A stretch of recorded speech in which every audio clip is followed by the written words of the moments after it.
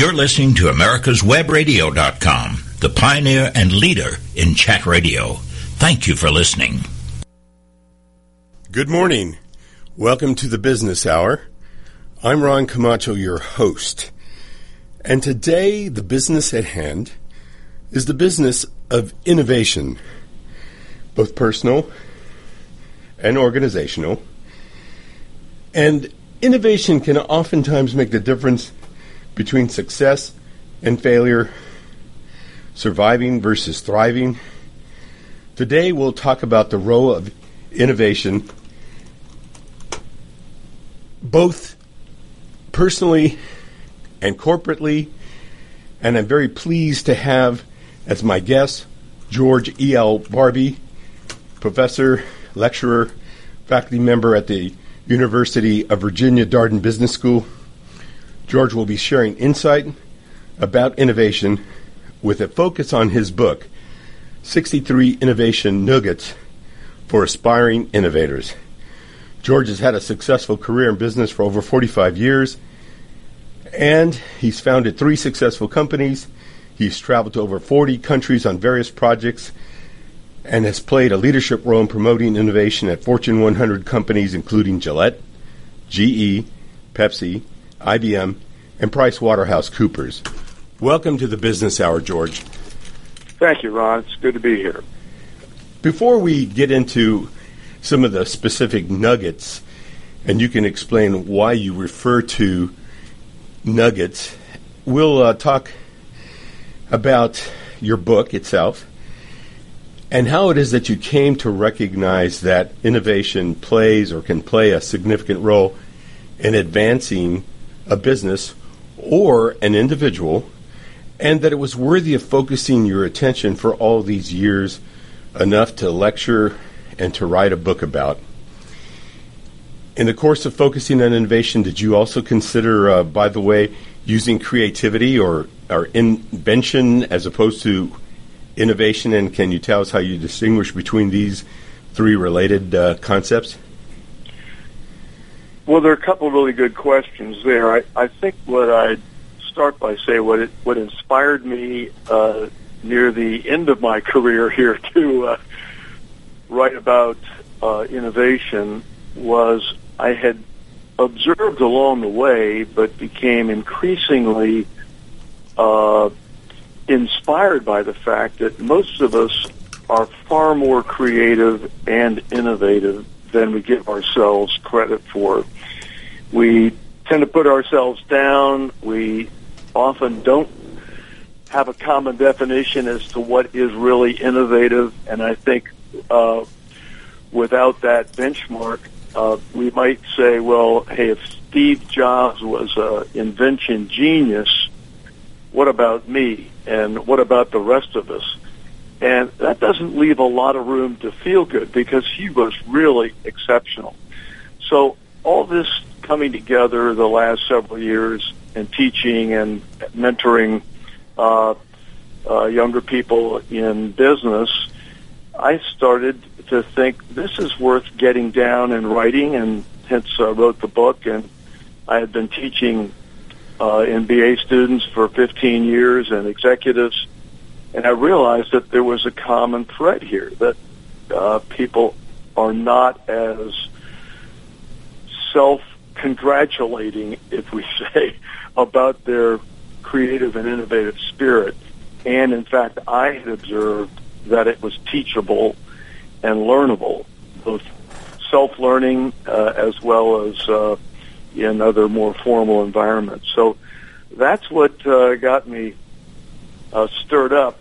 The second part of your question is also very good because there is something in a word, and the difference of fine-tuning between being creative, being inventive, as in the Steve Jobs sort of invention, and being innovative.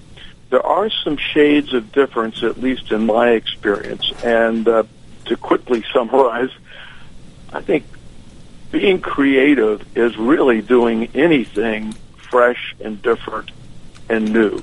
It could be art, it could be cooking, it could be also in a business environment. But that would lead me to the second, which is invention. And for me, invention conjures up a product, a thing which is new and different and has some dimension to it that fills some need. But it tends to be more of a product and inventing a product, maybe even something you can get a patent for. And innovation really combines those. The way I like to think of innovation is it's something with a meaningful difference and that you can charge more money for. And that's the business side of me coming out. There's nothing wrong with being creative. In fact, that can often inspire innovation. But to me, the dimension that innovation adds, it doesn't have to be a product. It can be a service. It can be anything that adds a dimension to something that people are willing to pay for. So that's how I've taken it up to 30,000 feet and said, innovation nuggets that look back over my career and the many learnings I had with other mentors and books that I'd read along the way. And so I tried to digest that into the nuggets as you cited. And of course, you chose nuggets, I would imagine, because you're offering 63 separate gems, so to speak, of hopefully insightful information. What I liked about the concept of a nugget is that if you think back to prospecting days, you could get a nugget or two, and you would not be very wealthy. But when you got a collection of them, a little bag of them, and they might all be different sizes, they might be different shapes, but in a combination, they could lead to great wealth.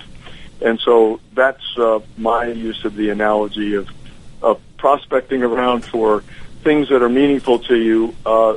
They may be more meaningful to one person, one nugget, more meaningful than another. But what is interesting, as one kind of bounces around the book, is it doesn't have to be read front to back.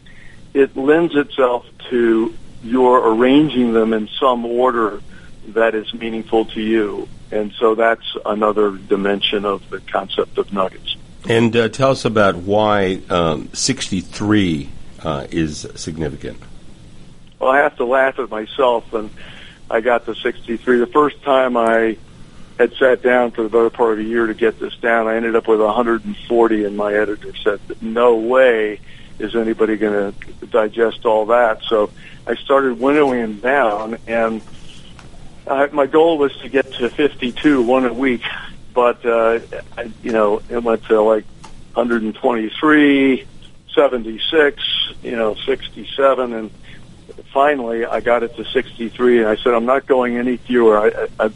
We're cutting into metal, so I have ended up with the number 63 because that's as far down as I could cut. Well, you've also divided the book into larger sections. You've got innovation strategies, innovative strategies, innovative observations, organizational effectiveness, and personal strategies, as well as an epilogue, how to ensure a winning innovation, and then some information about yourself. But let's touch on a personal strategy, which I think in some sense may be part of the foundation for helping an individual to become innovative for themselves and also for any organization. I think that when you focus on your own personal potential for innovation, you are better equipped to, in turn, help an organization. But you have a section under personal strategies. You start off with investing in yourself. Tell us about investing in yourself. Well, I think that each of us is quite different the way we've proceeded through our career or even starting our career. The one thing that we do have in our uniqueness is what I like to do, what I'm enjoy doing, and then also a cross-grid to that is what I'm good at. And most of us spend a good part of our career trying to figure that out and fine-tune it. But what I like to think of is the process of doing that, constantly thinking about yourself into the future. What will I be liking to do? What am I liking to do now in the present?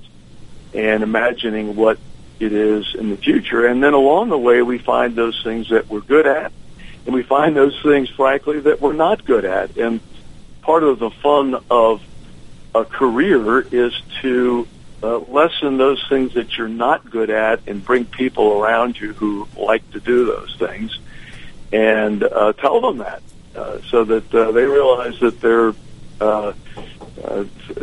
filling out the voids. But what I've also found in this concept of investing in yourself is that most of us work for somebody. I mean, there are very few one-person businesses. Usually, even in an entrepreneurial situation, you've gathered people around you or outside people that you might contract. And, of course, in large organizations.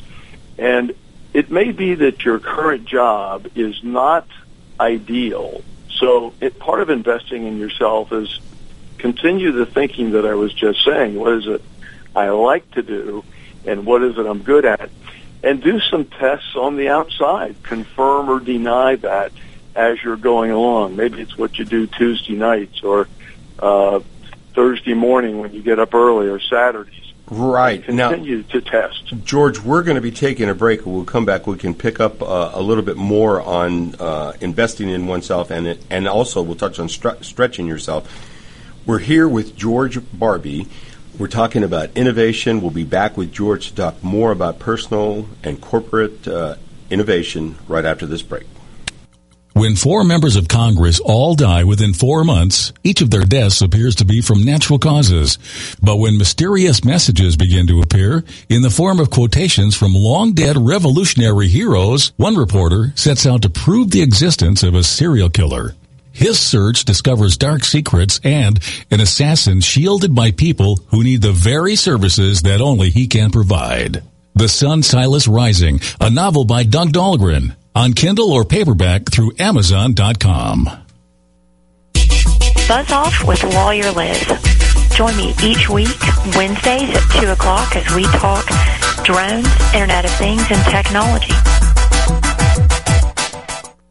This is Daryl Pullis inviting you to listen to America's Homegrown Veggie Show right here every Saturday morning at 10 Eastern Time. Great guests, great tips, and valuable information about growing your own vegetables, fruits, and herbs.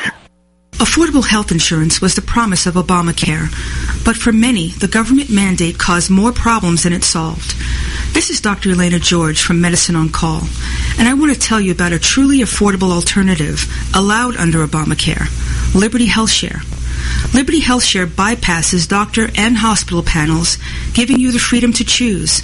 And with a maximum of $500 out-of-pocket per person and 100% coverage up to $1 million per year per occurrence, you can rest assured knowing you and your family are protected.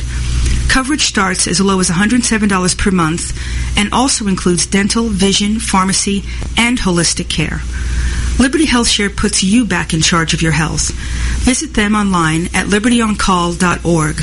Again, for a true affordable alternative to Obamacare, visit libertyoncall.org or call toll-free 1-800-714-6993 today. You're listening to America'sWebRadio.com, the pioneer and leader in chat radio. Thank you for listening. Welcome back to the Business Hour. We're here with George Barbee of the University of Georgia Darden Business School and also the author of 63 Innovation Nuggets for Aspiring Innovators. And we've been talking about innovation in general. We've been talking about personal strategies for investing in yourself so that you can be more innovative. And we're going to be talking about ways to apply innovation within an organizational context, and specifically in a corporate business context, because George has had lots and lots of experience with many successful companies, helping them to be individually and collectively help the management be more innovative. And before the break, we were talking about investing in oneself. George, did you have any follow-up comment on that before we move on to what I think is also extremely critical, and that is stretching yourself, simply because I think it's so important to go beyond our comfort zones. So any comments to follow up on investing in oneself? I think where I'd leave it, Ron, is investing in yourself should be fun. It should be your own self-actualization. It's doing what comes naturally to you, and away from the investment side and the innovation side of turning that into something that could become income producing. You know, George, I might add at this point, I don't think I said this to you in any of our previous conversations, but I really think that your book offers not just nuggets, not just gems of information that can be extremely valuable, but you offer somewhat of a roadmap, somewhat of a how-to book, and investing in yourself would certainly be one of those elements on the roadmap. But overall, you're offering some highly insightful perspectives on innovation, and then some examples. You know, the book is set up with the concept, in this case, investing in yourself, and it also includes anecdotes. And we can't get into all the anecdotes, but every chapter has some anecdote which is a very real, practical perspective, drawing upon your experience, so that people have an idea of how they can invest themselves and why they might invest in themselves. Let's move on to something which I think goes obviously hand in hand, and that is stretching yourself beyond one's comfort zone. Tell us about this, George. Well, most of us, I think, tend to retreat into our comfort zone. We do what's familiar. And what's intended here is to be very purposeful about knowing where you are and knowing where your comfort is, and then to find ways of stretching yourself beyond that. And sometimes an analogy is easier to grab hold of. I was skiing not too many years ago with one of my sons, and we were out in Colorado, and we'd come upon this rather steep chute, and I looked down at it and I said, I don't think so. And I looked over at my son, and we were skiing with a couple of his friends, and they went down this and totally went around the turn and disappeared. And it was what I call yikes. That it was totally scary. He took off. He couldn't think anymore about it. He took off, and he went down. I did not. I went back. I took the easy way down. When I got down to the bottom, you could see the confidence on his face that he had gotten himself out of his comfort zone. He used the help of a friend to do that in this particular instance. But when we go to our yikes zone, when we start to push ourselves a bit beyond what's comfortable, that is probably where our greatest learning takes place. So the same is true in innovation. When we're thinking about what to do today or what to do this next week or month or this next year, is to find ways of testing yourself, work with a friend, and consciously and purposely stretch yourself beyond what's comfortable, because that is a zone where your greatest learning will take place. That's what's intended there. George, I have to add to that anecdote one of my personal own experiences. And it also took place on the slopes in Colorado at a place in Vail where I was way above my head, literally and figuratively. I was at the top of the mountain. I had no business being there. I was with a friend who, for some reason, thought I would be capable of skiing down these kinds of slopes, and I was almost angry and said, go ahead. I'll figure out a way to catch up. And what I did essentially was look down and determine that could be a place where I'll crash, that could be a place where I'll crash, that could be a place where I'll crash, to try to have some idea of where I could come to a stop and change direction. And I basically did just that, but by pushing myself, by stretching myself, I really was able to experience the next level of what you get when you ski, which in my opinion is very often a balance between terror and exhilaration. And that was the lesson for me, was that I could push the limits and in some sense experience the joys of skiing down a mountain in ways that I had never before, and quite honestly never have since. But it did push me to be somewhat of a better skier. That's a great build on that. It caused me to think about another nugget in there is imagining. And this is another way to get yourself to a different state, a future state. And often when we get stuck in something, if we say, imagine if, and those are fairly magical words, it can get us unstuck. And I'm thinking of an example here.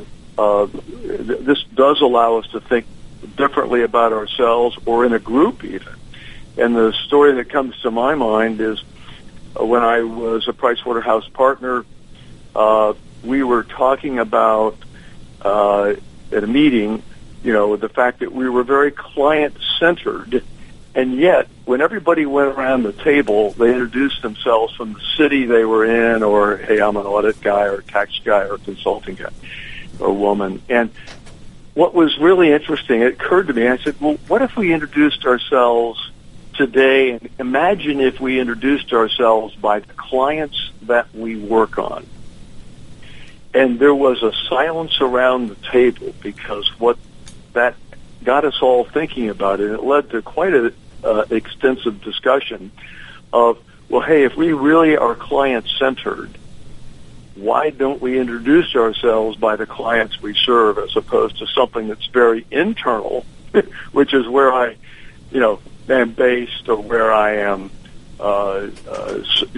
serving in terms of the function of the organization. And it's amazing to me, those two words, imagine if, how that can get you into a future state, and it opens up options and possibilities. So that's another way of stretching yourself. If we can't be on a ski slope, how is it that we can do it mentally? Well, and that's just yet another example that you've offered that is highly practical, and in this case, a real example, a real anecdote of doing things in a different way. Now, I have to also say that one of my favorite sections is the section, it's number 59 on your list. It's entitled Making Bedside Notes, and it points out how taking notes in the middle of the night can actually help us to have a better night's sleep, as well as to cultivate innovative thinking. So tell us a little bit about that, George. Well, sometimes an interesting nugget, as we said at the beginning, it might be just a little morsel, it might be a little something different, but if we ask ourselves, have I ever wakened in the middle of the night with a great idea? And the answer is probably 100% of us have done that. If we ask ourselves also, could I remember it the next day? Probably it gets to be more like 10 or 20%. And if we look at the pattern of that, it might be we've all lost great ideas that came to us in the middle of the night. And that's because when we're thinking about something or problem solving, our brain doesn't always sleep. It goes and it's unconfined, and it will often do things that we don't do when we're awake. So to take advantage of that, one of the nuggets here is when you get an idea in the middle of the night, write it down. Have a pad and paper. Or today's version is have your smartphone with you and put it down. You touch the phone, it'll light up. You put a nugget in for yourself, this idea. And what's amazing is how easy it is to then go back to sleep. Because a lot of times we stay awake trying to remember this so we don't forget it. And so, you'll capture an idea. Usually it's quite fresh. It may, in some parts, be absurd when you look at it the next day, but if you retrace how you got to it, it's usually quite unusual. So better sleep and keeping innovative ideas to the forefront. It's let your brain do its thing while you are sleeping. That's a fun one. It's also one that doesn't sound that dramatic, but when you start practicing it really can make a difference. There's no question about it, and I actually want to comment on that right after we take a break. I have my own personal take on bedside notes, but we'll take a break. We're here with George Barbee. We've been talking about innovation. We've been talking about his book, 63 Nuggets for Aspiring Innovators, and we'll be back for more insight about innovating with George right after this break. Whether cruising the Strip in a 57 Chevy or taking the family on a vacation in a 71 Oldsmobile Vista Cruiser, you need to tune in to Classic Cars with Steve Ronaldo and Jim Weber every Saturday from 8 to 9 a.m. on americaswebradio.com. When 4 members of Congress all die within 4 months, each of their deaths appears to be from natural causes. But when mysterious messages begin to appear in the form of quotations from long-dead revolutionary heroes, one reporter sets out to prove the existence of a serial killer. His search discovers dark secrets and an assassin shielded by people who need the very services that only he can provide. The Sun Silas Rising, a novel by Doug Dahlgren, on Kindle or paperback through Amazon.com.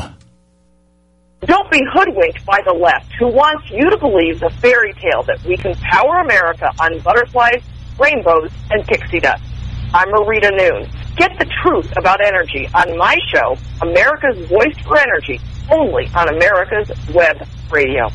Watchdog is a term given an organization like the United States Justice Foundation, which since 1979 has been watching out and, when necessary, taking the appropriate action from testifying to litigating to protect our constitutional rights. USJF, a non-profit organization, is nationally recognized not only as a watchdog, but many in the government, as well as those involved in legal cases, have also called the USJF a bulldog for the tenacious approach in their presentation and proof of what is right. Find out more at www.usjf.net. Support USJF as they support you. You're listening to americaswebradio.com, the pioneer and leader in chat radio. Thank you for listening. Welcome back. I'm Ron Camacho, your host. You're listening to the Business Hour, and we're here with George Barbee, and we've been talking about innovation. We've been focusing on his book, 63 Nuggets for Aspiring Innovators. And just before we get back on track with George, I want to mention that a previous guest, Bob Litwin, former national champion tennis player at several different age levels, who has been a coach to both athletes and major corporations on improving their performance, has written a book. It's entitled Live the Best Story of Your Life, a World Champion's Guide to Lasting Change. And really, it's an adjunct to what we've been talking about, because Bob is helping people to become the best version of themselves. And George's book is helping people to learn to think out of the box, to be more innovative for personal benefit and also for the benefit of a company or another organization, and I see them as related. And you can get Bob Litwin's book on Amazon.com, but I thought I would mention it because it was just released. Now turning back to George Barbie, before the break, we were talking about making bedside notes, a very simple solution, in my opinion, to capturing some of those thoughts that, as George pointed out, are sometimes the result of being in a sleep state that allows your mind to virtually wander. And many of our listeners know that I'm a marketing guy, that I am a creative director, writer guy, and I will wake up. I have, for many, many years, awakened in the middle of the night, and I have an idea, and if I don't write it down, it oftentimes gets lost. Some of those ideas are good. Some of those ideas are bad. Some of them are absurd. But many of them have turned into actual words that I incorporate in the titles, in the names of products, in the approach that we take to a given creative strategy for execution on a marketing, a larger marketing concept. And so it's been very valuable to me. So I agree with George. Keep that pad and pencil or pen or digital device, whatever form is helpful to you, to write down that word or that phrase, or to write out a lengthy sentence if necessary. But take advantage of your mind's ability to do some problem solving and to actually be a little more creative, often while you're at sleep. Now, George, let's segue to number 61, the innovative rainmaker, which is certainly something that all of the business people that are listening would be interested in, and for that matter, anyone who's an aspiring entrepreneur and not yet really someone who is put in a position of being a rainmaker on behalf of their own organization. Tell us a little bit about that section, number 61, on innovative rainmaker. Well, one of the interesting things I found is that not everybody knows what the rainmaker term means. In general, in a professional organization, it's that person which is out with the customer that is bringing in business. And they may not deliver all that business, but they are in charge of that relationship, and they're usually working at a fairly high level.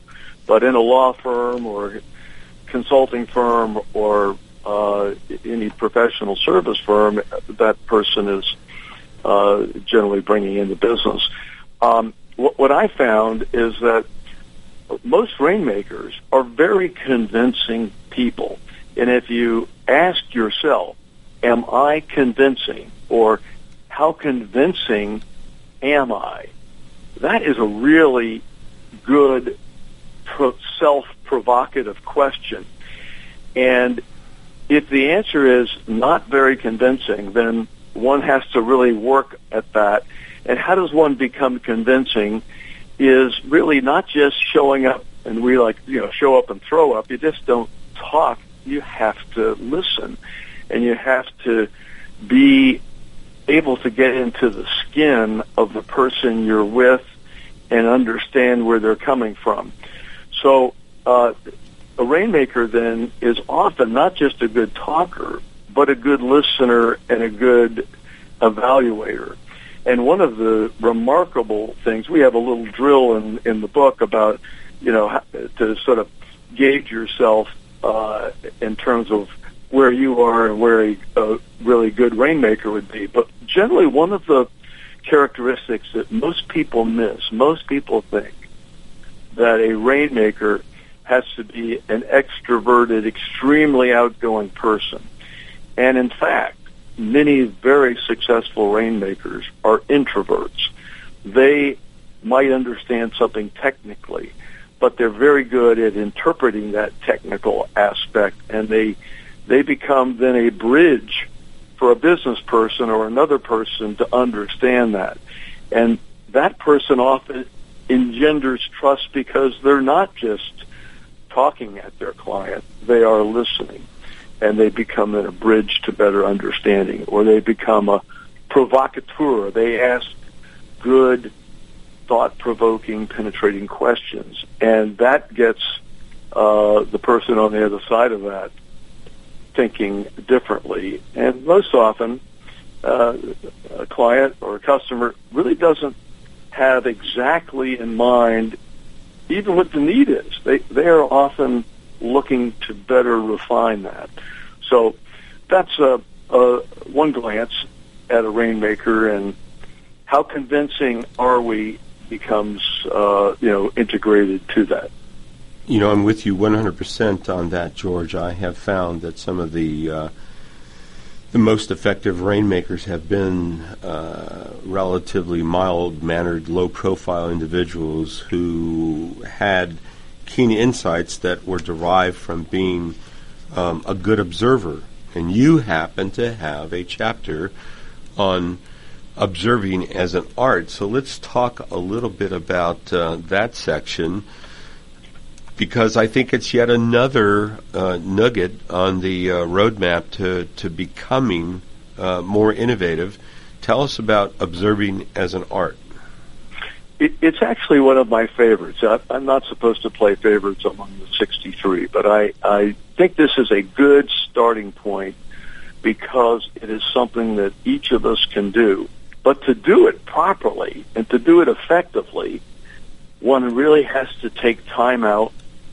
You have to put yourself on total receive mode, and by receive mode, it's probably initially by yourself.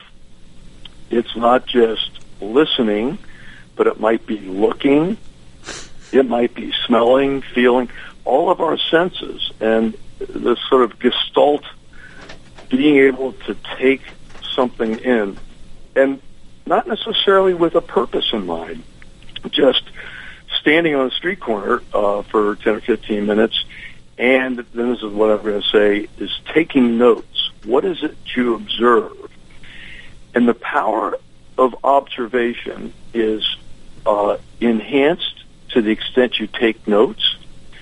It's very, very important to stay in the moment and to stay present, which is very difficult to do.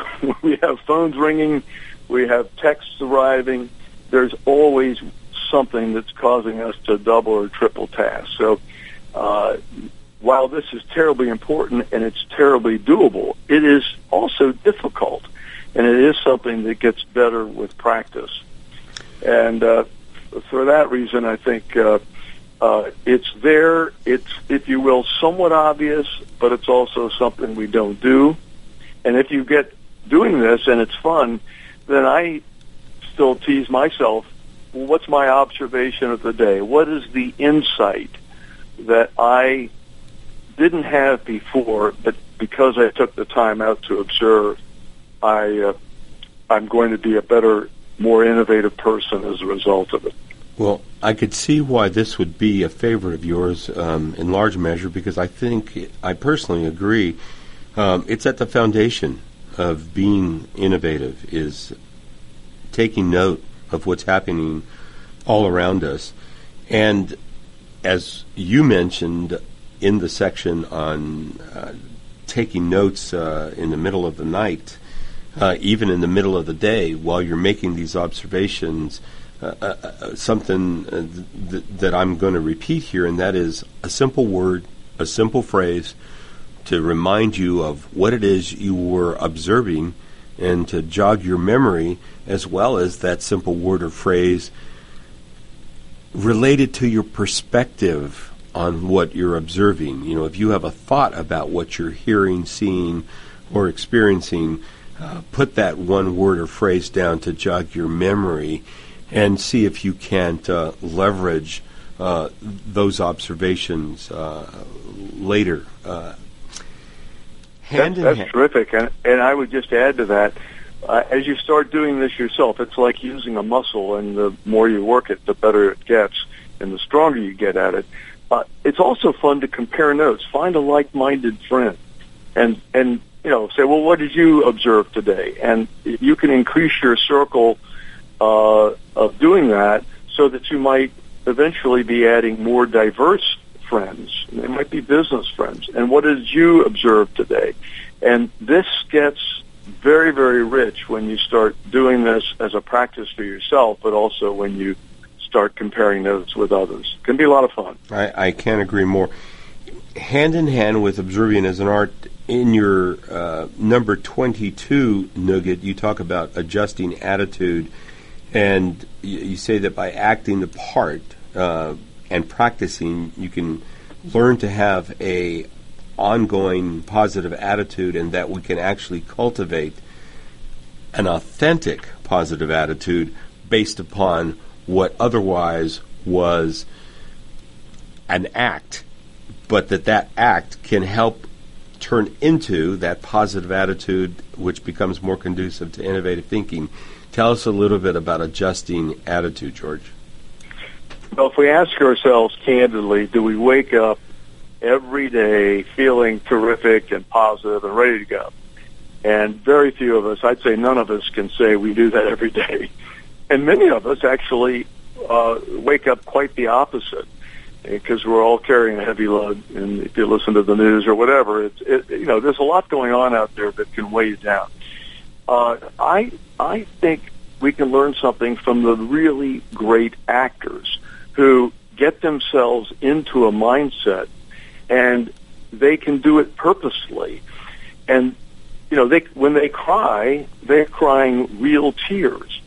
And smiling and laughter, you can get yourself into a mode and a mood that allows for that to happen, and you start to see the more positive aspects, and you start to shed those things which are negative to, pull you down. And this is a very contagious atmosphere. Soon it becomes you, and people respond positively to that. I'm not sure I've ever seen a sustainable, innovative environment that doesn't have people smiling or laughing or cutting up or being absurd and allowing for it sometimes almost childlike behavior, but not to go to an extreme. But generally, it's positive. And that's not to say that once you're into an idea or you're trying to refine it, that you don't enumerate the positives as well as the negatives. I'm not saying that. Right, but George, and I can't agree. It's the daily mode and atmosphere that you create around it. I can't agree with you more. We're going to be taking a break here, George. When we come back, we'll touch a little bit again on adjusting attitude, but also we'll talk about transferring innovation. We're here with George Barbie. We've been talking about his book, 63 Innovation Nuggets for Aspiring Innovators. We'll talk more with George right after this break. Buzz Off with Lawyer Liz. Join me each week, Wednesdays at 2 o'clock, as we talk drones, Internet of Things, and technology. The Docs for Patient Care Foundation is your way to join the fight and become a member of an organization created by doctors for patients, dedicated to fighting for your healthcare freedom and preserving the doctor-patient relationship. Get a pen and paper. Write down docs4patientcarefoundation.org. That's DOCS, the number 4, patientcarefoundation.org. Go to our site and please make a generous tax-deductible donation and join the fight today. Thank you. Whether cruising the Strip in a 57 Chevy or taking the family on a vacation in a 71 Oldsmobile Vista Cruiser, you need to tune in to Classic Cars with Steve Ronaldo and Jim Weber every Saturday from 8 to 9 a.m. on americaswebradio.com. This is Dr. George from Peachtree ENT Center. We've won patient care awards and have the highest patient recommendations because we believe in practicing medicine the old-fashioned way. Practicing good medicine is based in listening to the patient and making a care plan that is individual. The best medical care is given when there is a strong doctor-patient relationship built on mutual trust and respect. At Peachtree ENT Center, we believe in taking care of the whole patient because healing is more than writing a prescription. Whether you have problems hearing, have frequent throat or sinus infections, from the time you call our office and speak to a real person, you'll be treated as an individual and not as an ailment. During your visit, you will not be rushed, and all your questions will be answered. When possible, natural treatments will be recommended to fix the problem. If surgery is recommended, cost-effective, minimally invasive treatment for snoring, sleep apnea, or sinus problems will be offered because Peachtree ENT Center is where patient care counts. This is americaswebradio.com, the best in chat radio designed just for you. Welcome back to the Business Hour. We're here with George Barbie, and we've been talking about innovation, both personally and organizationally.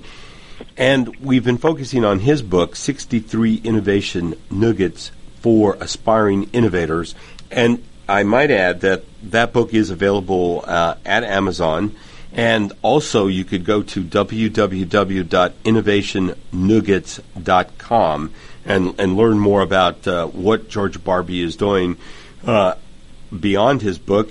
Maybe you'll learn a little bit about what he does as a faculty member at the University of Virginia Darden Business School, where they're grooming business leaders to think out of the box. And George is playing a very pivotal role in that.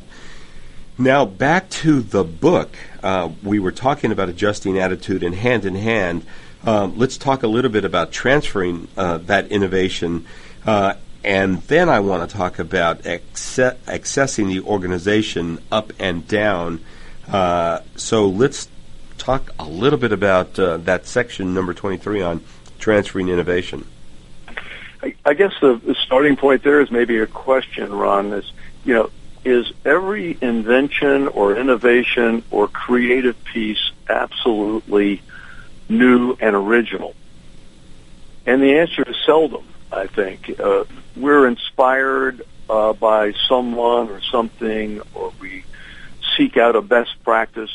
There is often something in another category or another place that strikes you, and the art of transferring that into your situation, or if you're innovating in a certain category, often some of the answers come from very strange places. Or I found in working in 40 countries, often there were ideas going on in other countries that were ahead of the U.S. And so there is nothing particularly local and confining. As a matter of fact, the more broad one looks, the more likely it is you're going to find something. I'll give you a quick example, and then maybe we touch on it. You walk into a Ritz hotel, they tend to escort you. They accompany you to, if you want to know where the fitness room is or the pool. I had a situation that required me to go to the hardware store in McLean, Virginia, of all places. I was working with one of my sons, and I walked in. We were trying to remortar some steps, and I was greeted by somebody in the store, and they said, well, what's the issue? And as they were escorting me back to the mortar and paint section where the solution lied, they interviewed me or talked to me on the way. So what I thought, at least that's what struck me, is that hotel, Ritz-Carlton, accompanying people, that was the key word. Here I go into a hardware store, and they found that to be a very key part of their differentiation. And I didn't care if I paid a little bit more. I got the solution. So that's a good example for me of transferring innovation. Well, that's a great example. George, I want to touch on your section number 26, respecting the absurd idea, because to some extent this is another core concept. Seemingly some ideas are truly absurd, but if you respect the absurd idea, it might take you to a very good place. Tell us about respecting the absurd idea. Most of us have been shut down somewhere between earlier life or just yesterday. Well, that's an absurd idea, and it really wasn't intentional to be an absurd idea. It had the seed of something. So if we turn that around and we hear an absurd idea, there's sort of two ways we can respond to that. One is, that's a stupid idea, and just dismiss it. Or you recognize that it's far out, it frees up other ideas, you find some element as to complement it, like, well, I'm sure you wouldn't have thought about that or said that unless so-and-so. That's got me thinking. And then maybe write it down, let it be recognized. And I think what that does, it not only encourages very innovative and creative ideas to come up, but it also changes the atmosphere and the tone to be accepting of the new and different.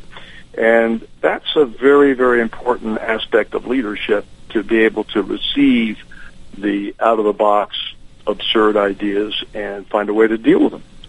It's a great way to practice being open to what is seemingly absurd, and that simple gesture of writing down the absurd idea gives it a little bit of legitimacy. And again, that practice is one that will help you to keep your mind open. George, there's an area that I believe you've practiced much of on your own in your quest to help major corporations improve their performance and to be innovative. It's entitled Accessing the Organization Up and Down, and how success from below can be success at the top. So tell us a little bit about that. One of the things that it's easy to forget is the top leadership of any organization, particularly one that's a stock-traded organization, but it's true of even an entrepreneurial, smaller organization. The top people know they have to grow the company. They have not had a lot of success, you could look at it holistically, in acquisition. Most acquisitions do not come up to the expectation. So that leaves only one thing, and that's internal innovation. And once one starts to realize that the top people need to have innovative ideas bubble up, then that starts to set up a process where you can access them knowing that that's their issue. Similarly, in the middle, you don't need to wait for just the great ideas to come down from on top. Often they don't come from on top. They come from the middle, because the middle of the organization is often the he's and the she's, the men and women who are out with the customer or with the client. And that's where, if you start to look at the future of where that client is going, you can bring back to the organization new and fresh needs, which in turn help the organization pivot to better fill those.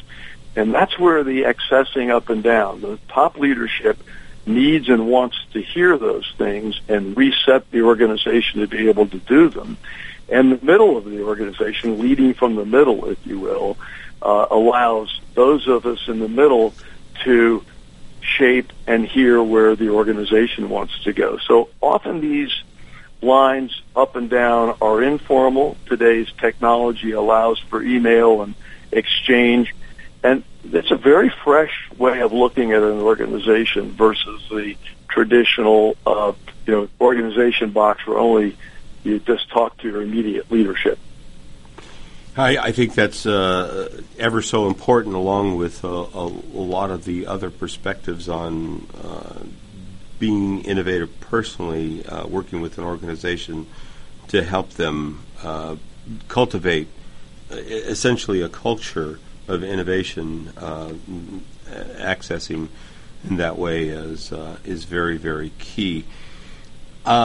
George, I want to throw in here a quote from Arthur C. Clarke, the highly respected science fiction writer, who once said that any sufficiently advanced technology is indistinguishable from magic. And I always took that to mean that when you make these leaps technologically through innovation, that it is seemingly magical because it is not always the same kind of linear evolution of an idea, but rather it's that quantum leap that is somewhat magical. And he goes on in his book, Profiles of the Future, an inquiry into the limits of the possible, where he talks about failure of imagination and failure of nerve. And I, in hearing him lecture on one occasion, heard him talk about how very often people are not inclined to allow themselves to imagine. And we have been talking about imagining in the course of this program, and what you've done, again, is create a roadmap that helps people learn to imagine better and to innovate better. And then when Arthur C. Clarke talks about failure of nerve, it would seem to me that people are willing to imagine but not take what they're imagining that one step further into an actual applied innovation, if you will. And that is yet another perspective that you help people with, is learning to go beyond that failure of nerve to have the nerve to innovate. So I want to thank you for writing a book that is highly insightful about innovation, that helps people with very specific lessons, if you will, on how to be more innovative. So, George, I want to thank you for that, and I want to thank you for being a guest on the Business Hour today. It's been great being here, Ron, and as I say, most of us are far more innovative than we've given ourselves credit for, and there are ways to help bring that about. Well, there's so much more that we didn't touch on. We're just going to have you back, George. But again, thank you. And you've been listening to the Business Hour here at America's Web Radio. We're on from 10 to 11 a.m. on Fridays. Have a great weekend, and we'll see you on the Internet and on the radio next week. This is America'sWebRadio.com, the best in chat radio designed just for you.